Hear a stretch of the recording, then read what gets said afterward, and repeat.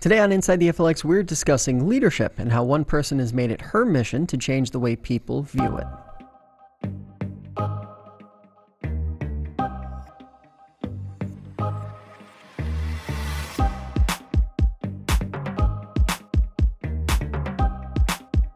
I'm Josh Durso, and this is Inside the FLX.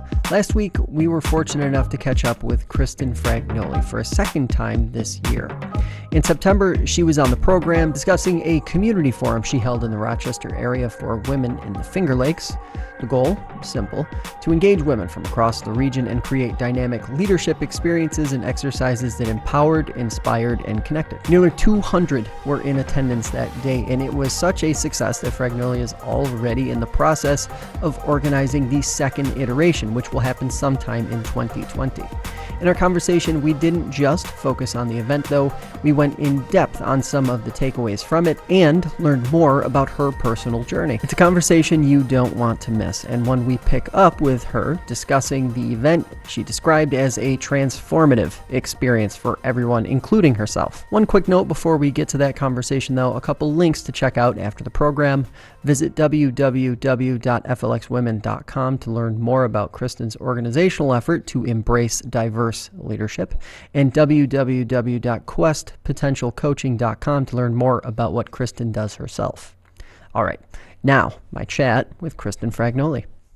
This episode is brought to you by DeSanto Propane. They've been serving the clean energy needs of upstate New York homeowners, businesses, and home builders since 1937. With a reputation of reliability and dependability, DeSanto Propane is ready to serve you. Call 1-800-752-4574 or visit DeSantoPropane.com to learn more.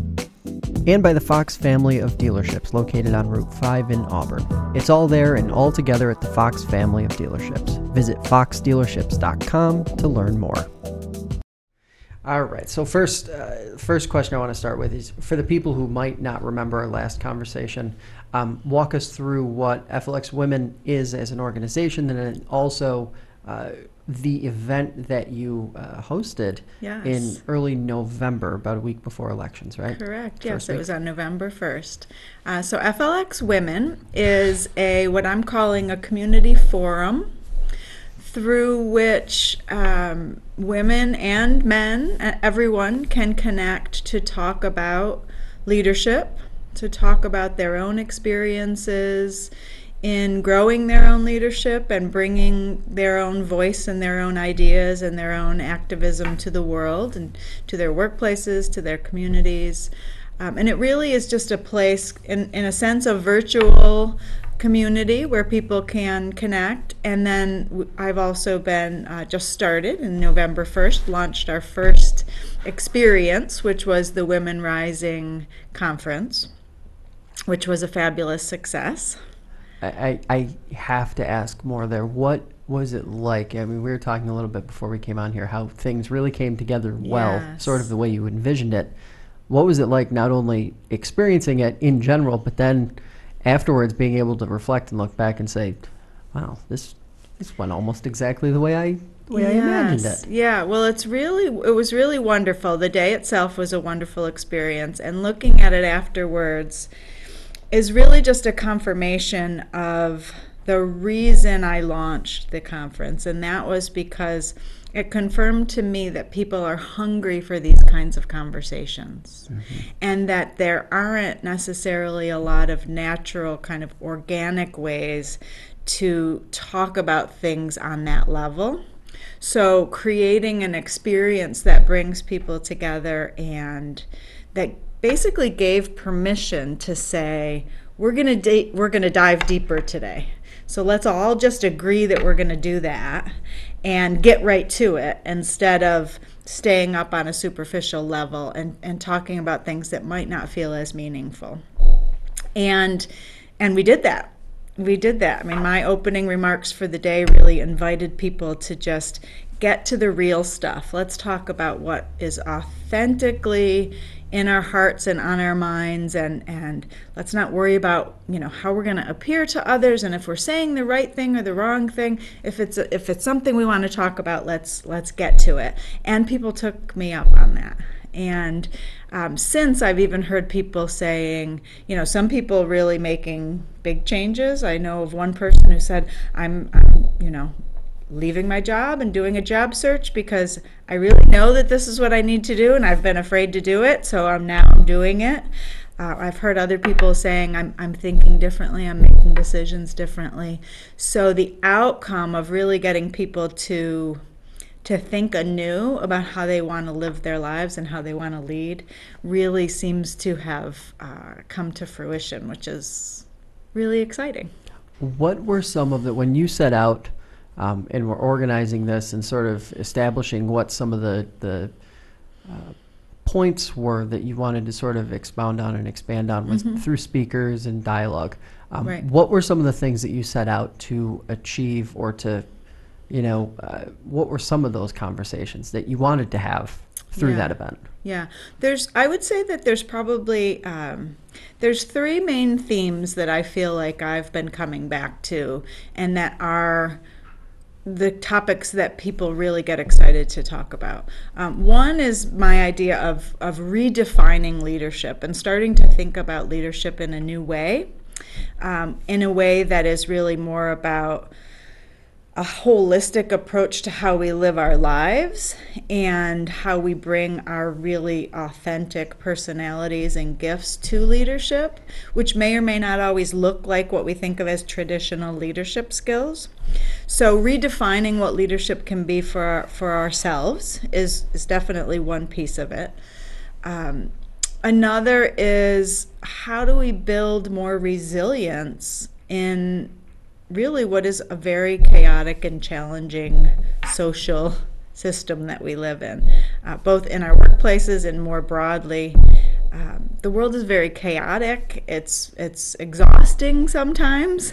And how do we build up our own resilience and the resilience of our organizations so that we can live in a more connected way, lead in a more connected way, and not just feel completely beaten up and exhausted by it all. So building resilience through connection. And I talk about that in two ways. Connection kind of to yourself, really digging deep and figuring out what drives me, what's most important, what can I bring to the world, and then connecting to other people on a really just human level. And that can be scary to do, and I don't think that we typically do that in our passing interactions with people. But when we can learn to do that, it's transformational.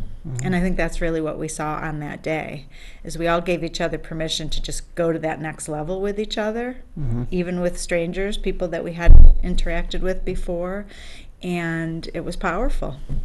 And one of the housekeeping items that we did touch on in the last time you were here, previewing the event, but how is it sort of organized and set up that day? How were folks interacting with each other? Were they sort of in smaller groups, or was it sort of like station to station thing, or how was that happening? There were combinations of things. There were a number of different, so we had 6 what I would call main stage speakers who were in a ballroom kind of setting and speaking to all.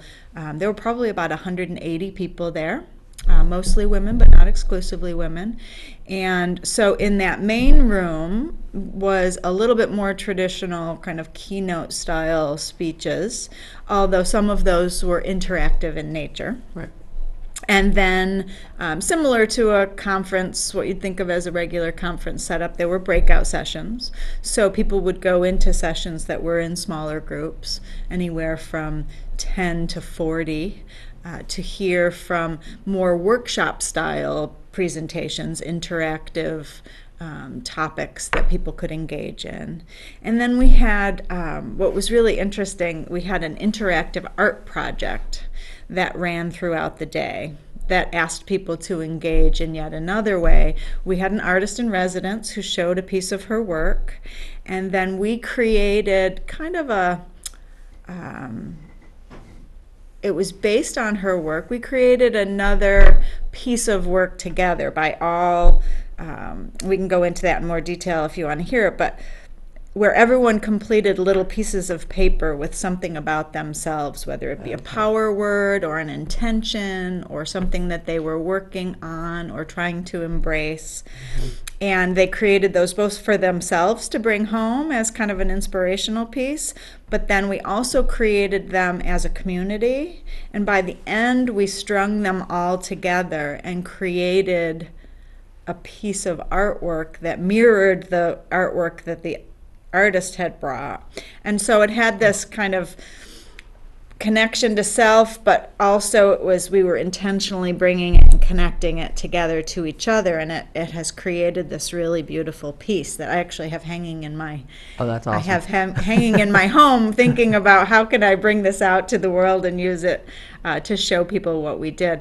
So that was yet another way of interaction. So it had elements of a very traditional conference, and then it had elements that were just a little bit out of the ordinary that I think helped people understand that they were in a different kind of space that day. Yeah. Okay, so let's talk some of the lessons learned or some of the experiences observed through the day. First, presenters, what do you think was the most powerful takeaway for those who were in attendance and sort of soaked it all in? What do you think the one sort of common thread was that folks walked away with from it?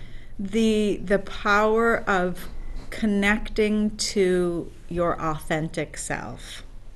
And while that can sometimes sound kind of like a buzzword, it really was about thinking deeply about who I am, who I want to be, how I want to live in the world, and understanding the ways that I stop myself from being kind of truly myself because I'm trying to conform to a certain social setting or work setting. I'm trying to live up to the way someone else is telling me that I should lead.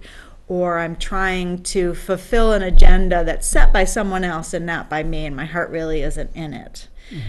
So in that sense, the power of when we can really both figure out what that is for us and then really have the courage to say, I'm gonna bring that to the world instead of what everybody over here is telling me, that it's just really powerful. And then all of a sudden we feel ready to kind of take on so much more. Now I want to flip it on to you. Okay. Organizationally. Sure. Obviously, big success. It came together the way you envisioned it. It did.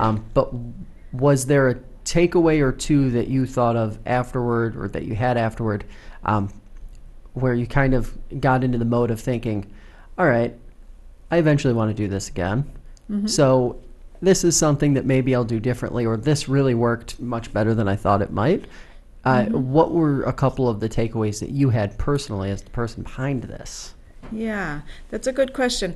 I think that the one piece that I feel like I would do differently, and there's very little that I feel like really needed to change, which feels like quite a success. But I think the one thing that I would do differently is have fewer speakers, because by the end of the day, they were all wonderful. But by the end of the day, we were all just so saturated that it was hard to continue to take in new information. So I think what we'll do next year, and there will be a next year, we'll have fewer speakers with longer periods of time to process the information so that we can dig even deeper into those topics. So that I think would be the main change that I would make in terms of thinking about how this would impact going forward.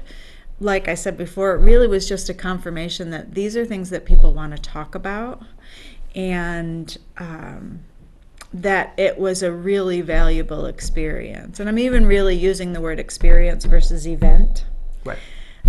Purposefully, because it really was something that people fully engaged in. It wasn't, talking heads going past and everybody's still kind of at the tables on their phone. We've all been to conferences like that. And it wasn't that at all. And we didn't even need to remind people to turn off or put away their phones. I mean, people were just there and present, and that was amazing. Is that one of the, when I think of an event like that, or as you say, an experience like that, it seems like the biggest challenge would be trying to strike that balance between presenters, speakers, keynote type versus discussion, group dialogue, because it's interesting. While it feels like it might be kind of a little bit of a risk because you don't know, if you rely too heavily on just dialogue, the experience itself could suffer a little bit. Right. But if it's successful and it is heavier on that side, Yeah. it seems like it would be even more powerful at the same time, right? Yes, yes, and I think there that I've been really served well by my background in teaching, and in all of the years that I really did have to, on a regular basis, kind of curate experiences for students where they were coming in and they were both getting content that they needed to learn, and then figuring out how does that apply to my life or my business, if that's what I'm talking about. So I guess I maybe do that a little bit more naturally than I even realize now that you've pointed it out.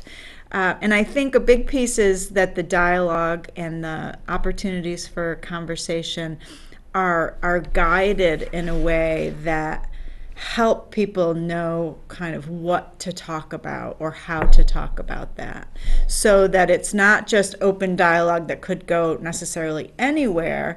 It's in particular response to a topic, and that I think helps keep the conversations focused and brings more of those insights from people.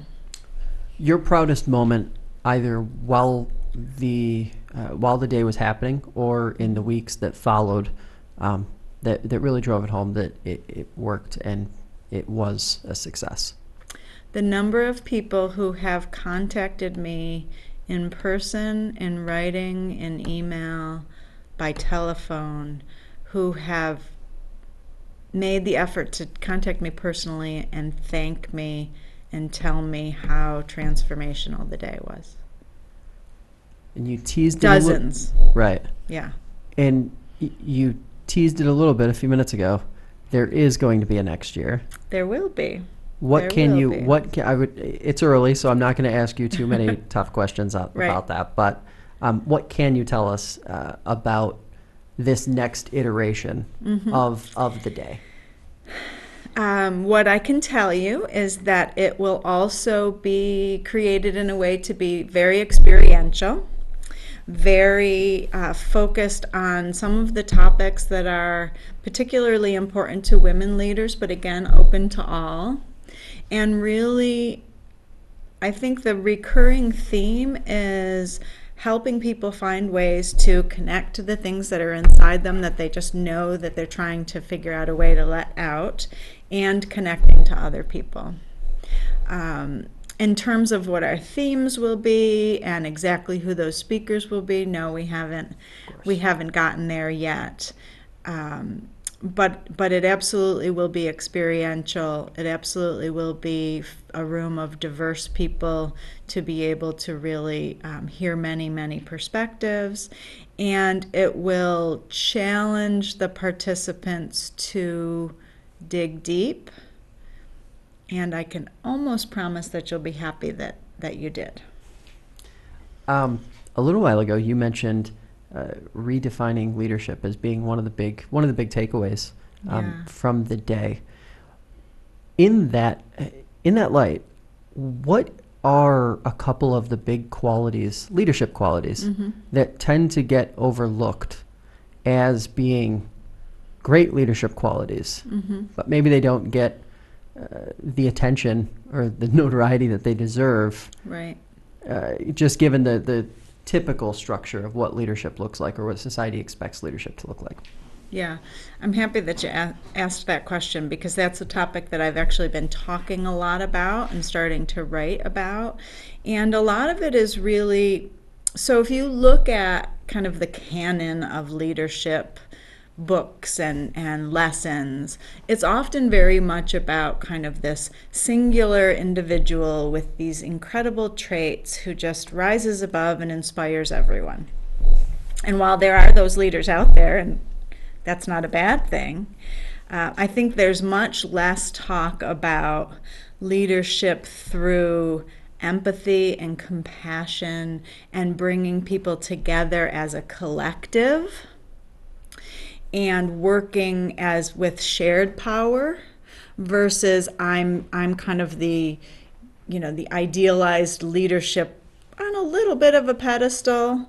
So I think that shift is really important, a more collective kind of approach.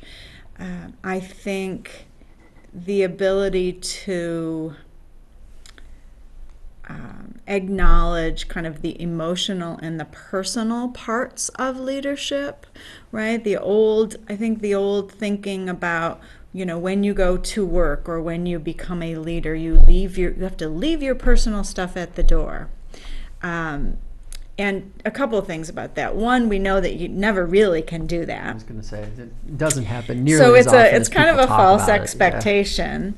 But who we are in our lives impacts how we lead, and how we lead and work trickles over into our real lives. And there really doesn't need to be a distinction between those two.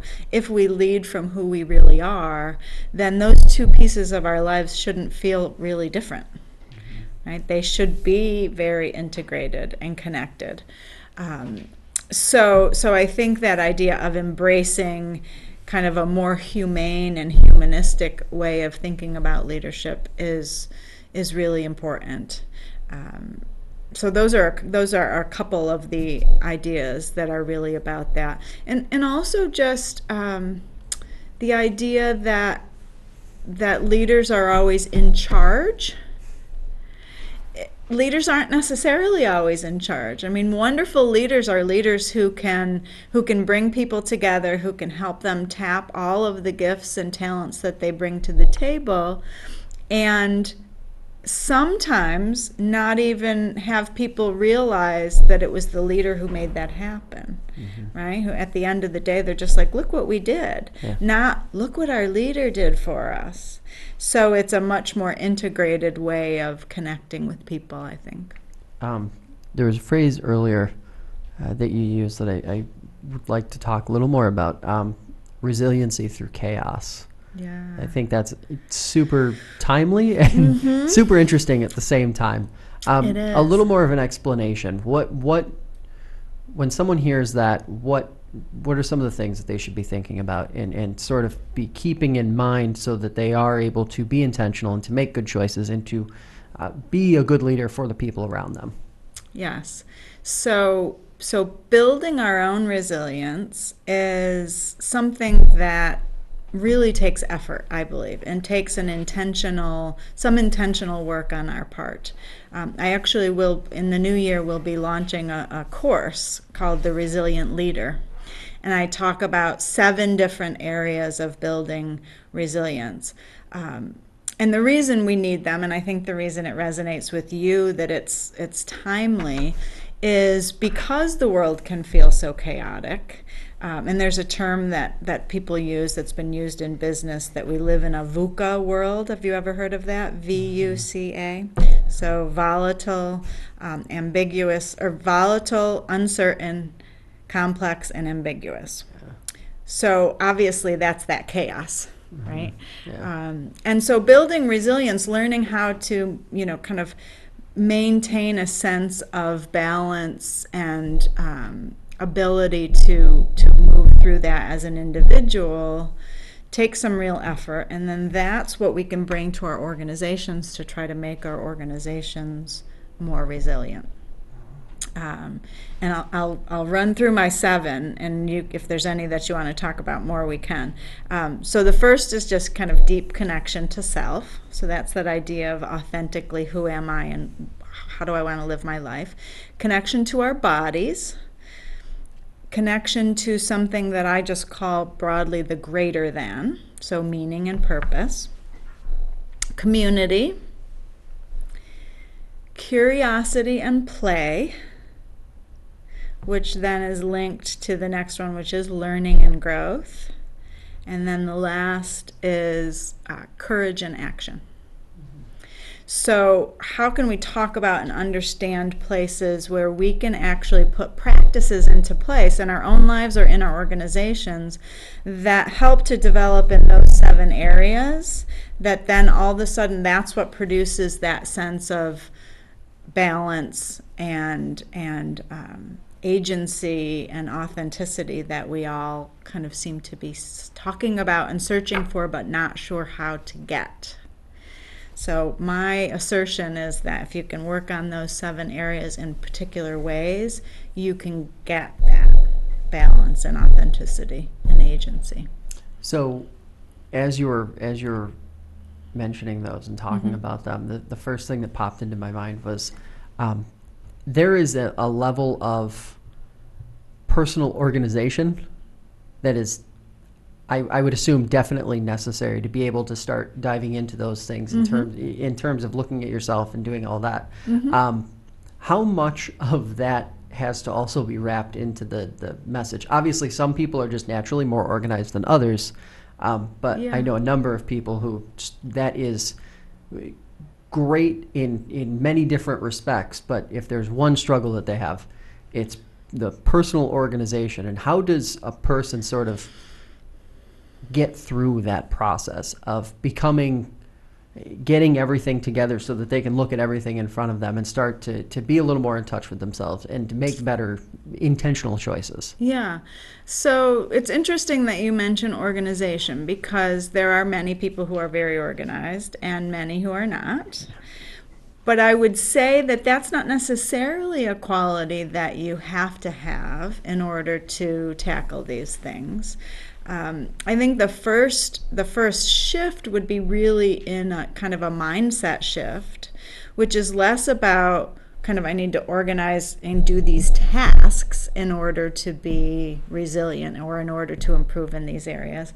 And a lot of it is, how do I start thinking differently, observing both myself and kind of my interaction with the world, so that I can learn about what works for me and doesn't work for me. Because there will be some people that true authentic self is never going to be the organized, kind of in a box personality, and maybe doesn't ever have to be. If there's ways that we can learn about ourselves and recognize, if that's not how I interact with the world, how do I interact with the world? Where am I really feeling like I'm on my game and successful? And that might be in different creative, less structured ways. But if I can learn what that looks like and capitalize on that, then I may not have to be a list maker or a scheduler in the way that other people are. And that's part of the power of it, is that I don't have to fit into that box that someone else says, in order for me to be this or that, I must do it in this way, because then you're always going to feel like you're failing, that you're falling short. So even like in my one-on-one coaching with people, that's a lot of what we talk about, is who are you and how do you bring your strengths to the world? And that might never be through having the perfect list of tasks that are scheduled throughout the week. And so how do we figure out how to embrace that and use the creative power, perhaps, or the other parts of what you bring to still bring your gifts to the world? And that's that idea of authenticity, is it doesn't have to look just one way. If we understand what's working and not working for us, then we can make adjustments and we can learn to grow and change, but we also don't have to feel bad about the way we naturally live in the world. So when you're talking about growth and change and sort of the personal choices that we make along the way to create this authentic self, when you look back at your own personal journey, is there like a particular moment that you can recall where it clicked, or that you grasped it in a way that you hadn't before?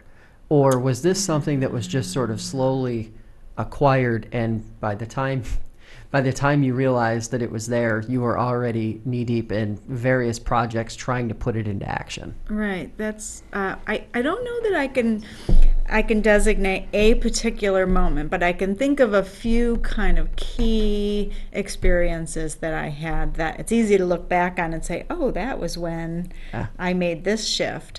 I've always been, even since being a very little girl, I was always a kind of independent, kind of brave, adventurous kind of individual.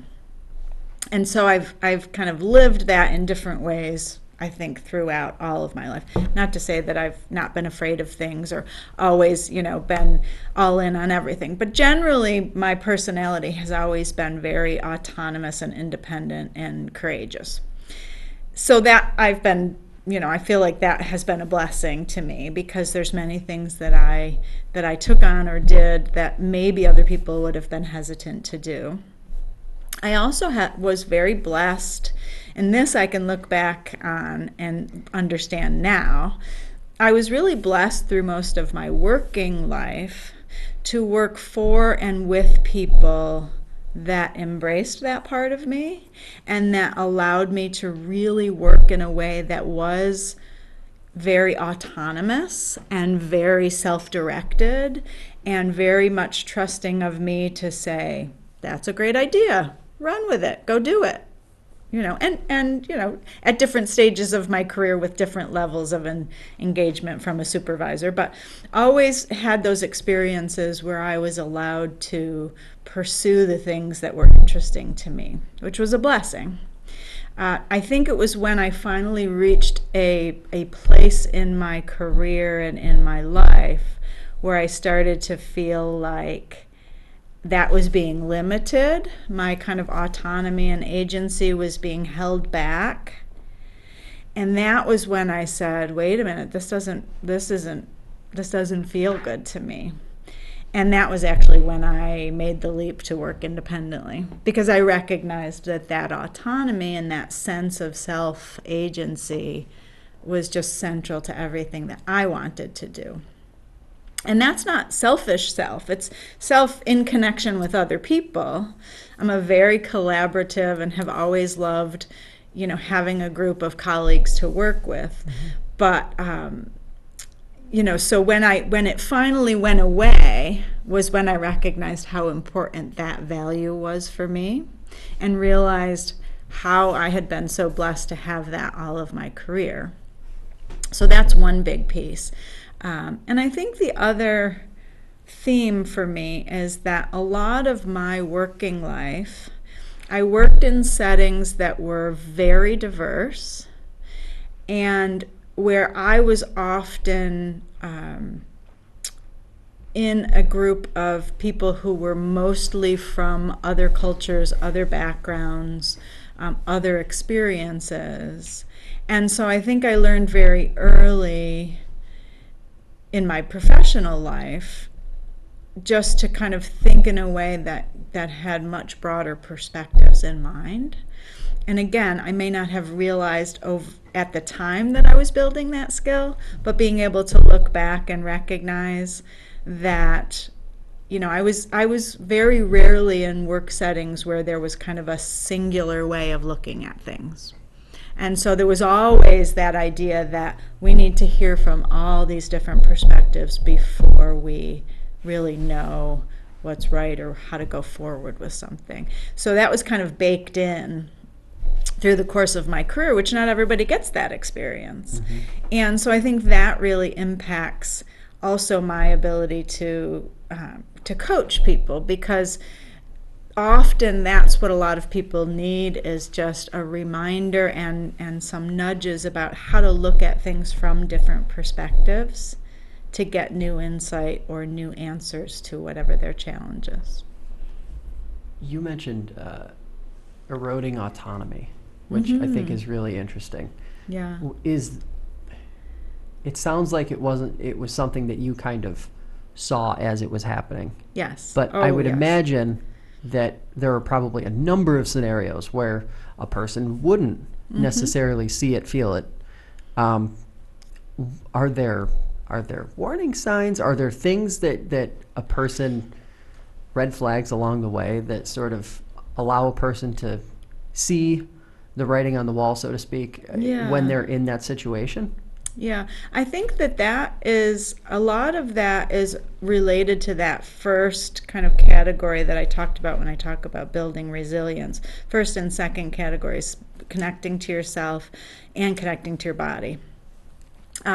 So one of the ways that if we can tune into it, I think we can get lots of warning signs or red flags just from our own reactions to things. So when we learn to start to pay attention to how we're reacting, how we're feeling, what our emotional states are, but then also just physical signs, people get a pit in the stomach, or they get their racing heart, or they're exhausted all the time. There's different kinds of physical things for different people. But I think if we tune into those kinds of things, that's often kind of our intuition and our own internal GPS saying something's happening here and we should figure out what it is. Because if you're going into work with a pit in your stomach every morning, or coming home with certain experiences, then really thinking about what that is saying to you and what it is that's kind of sending you into that kind of disconnected sense. And it could be different things. For some people it might be that sense of autonomy that happened to be my particular personal value that was compromised. It might be other things for other people. But learning to really listen to ourselves, because we're not necessarily trained to do that, especially listening to our bodies. We're not really well trained to do that in this general Western culture. So those are, I think, red flags. The other huge red flag is if you find yourself, when people find themselves kind of withdrawing or starting to be more isolated, that is just a huge flashing sign that I would encourage people to pay attention to, because that really means you're going into kind of self-protective mode. And if you're going into self-protected mode, that means that somewhere you're sensing kind of danger or a lack of kind of safety and connection. So sometimes that's even something as simple as someone who, in their workplace stops kind of walking around the halls and chatting with people and just says, I'm just going to stay here and do my work and get things done and get out of here. And I'm kind of disconnecting myself from other people. There's something going on there. And it could come from all sorts of different reasons, but that would be a huge sign, I would say. So the last time you were here, the number one word that popped up afterwards on social and then also in some of the email feedback we got was equity. Ah, yes. And so right now, I as my last question for you, my last task, can you connect, because I don't think you've said the word yet. We've been talking for almost 40 minutes. I don't think you've said the word yet. No, I haven't. Connect it back to sort of not only what happened during the day in early November at the conference, but as it fits into sort of the broader message of what you guys are working on. Thank you for making sure that came up, because it is something that's really important to me. I think that concept of equity is embedded in that idea of redefining leadership, because what it means is that leadership can take many forms. And I believe one of the reasons that we often don't have equity in our institutions, in our businesses, social institutions, is because there's a particular lens that we work from. And it's typically a, kind of male-oriented, traditional, what you would call patriarchal viewpoint that doesn't always incorporate the views and the perspectives of other kinds of groups of people, other ways of thinking. So the first step towards equity is understanding that we need to broaden that lens, and we need to be more inclusive of how we're thinking about things, and uncover some of the, the voices and the ideas that haven't been at the table. I certainly don't have a definitive answer about how to achieve equity. And part of the reason that I won't ever be able to come up with what that answer is because I come from a place of privilege and resources where my experience hasn't necessarily been one of experiencing inequity. Maybe I have to some extent as a woman with some gender issues, so I have some entree into that. But I think if we want to really figure out how to create a more equitable workplace, community, world, the people who haven't been treated equitably are the ones who need to tell us what they need. We don't need to come and say, here's what we'll do for you, or something, really kind of still centered around the people who already have the power and influence. So it's part of that redefinition. And then I think it's also part of that deep connection, because it's saying we want people to show up in the world as they are, not as we expect them to be, not conforming to any sort of norms or kind of in-group expectations. But if we can figure out how to let people show up authentically, then we're going to, I think, naturally move to a more equitable place. And when we can think more collectively, which leadership, I think, is moving towards, but hasn't necessarily traditionally always thought in terms of the collective impact. So those would be three threads that I think could be explored and really talked more about in terms of creating more equity. And I have one more that popped into my head that I have Sure. I have to ask. When we talk about things like this, when we talk about challenges, struggles, equity, all these different things, it seems like society regularly looks for sort of a single solution or a single thing that can be done to fix whatever the observed problem is. But it seems like what you guys are doing is sort of running totally in opposition to that, and saying all of these things are sort of processed things that need to be cautiously, slowly, and honestly approached. Is that kind of the deeper message here, where people need to just sort of expose themselves to everything and kind of soak everything in and start to make better processes that they're working through every day, that they're living every day? Yeah, I think that that's part of it for sure. I think that the idea of really being very purposeful and trying to learn new ways of thinking and learn and be able to analyze, in a sense, why do we think the way that we think, and why are we coming up with the particular solutions that we're coming up with, because those are informed by the experiences that we've had. And unless we've really purposefully figured out how to get more perspectives into our consideration, we're always going to make decisions based on what our own lived experience has been. So we have to understand what that is and how it influences us, and how it might actually be pushing us to choose a solution that's actually not equitable, even though we don't realize it. And then once I recognize that, then how do I make sure that I do expand my lens and include? And so that's that radical connection, both to myself and understanding what's the water that I've been swimming in that makes me realize I'm thinking in certain ways without even being aware that I'm thinking in those ways. And then how do I connect really authentically to people with other perspectives, which might be really uncomfortable sometimes, so that I can expand the possibilities of what that solution might look like. And until I can do both of those, then I think we're bound to continue to make a lot of the same mistakes. Kristen, as always, Thanks for coming in. Thank Appreciate the you. time. I was happy to be here.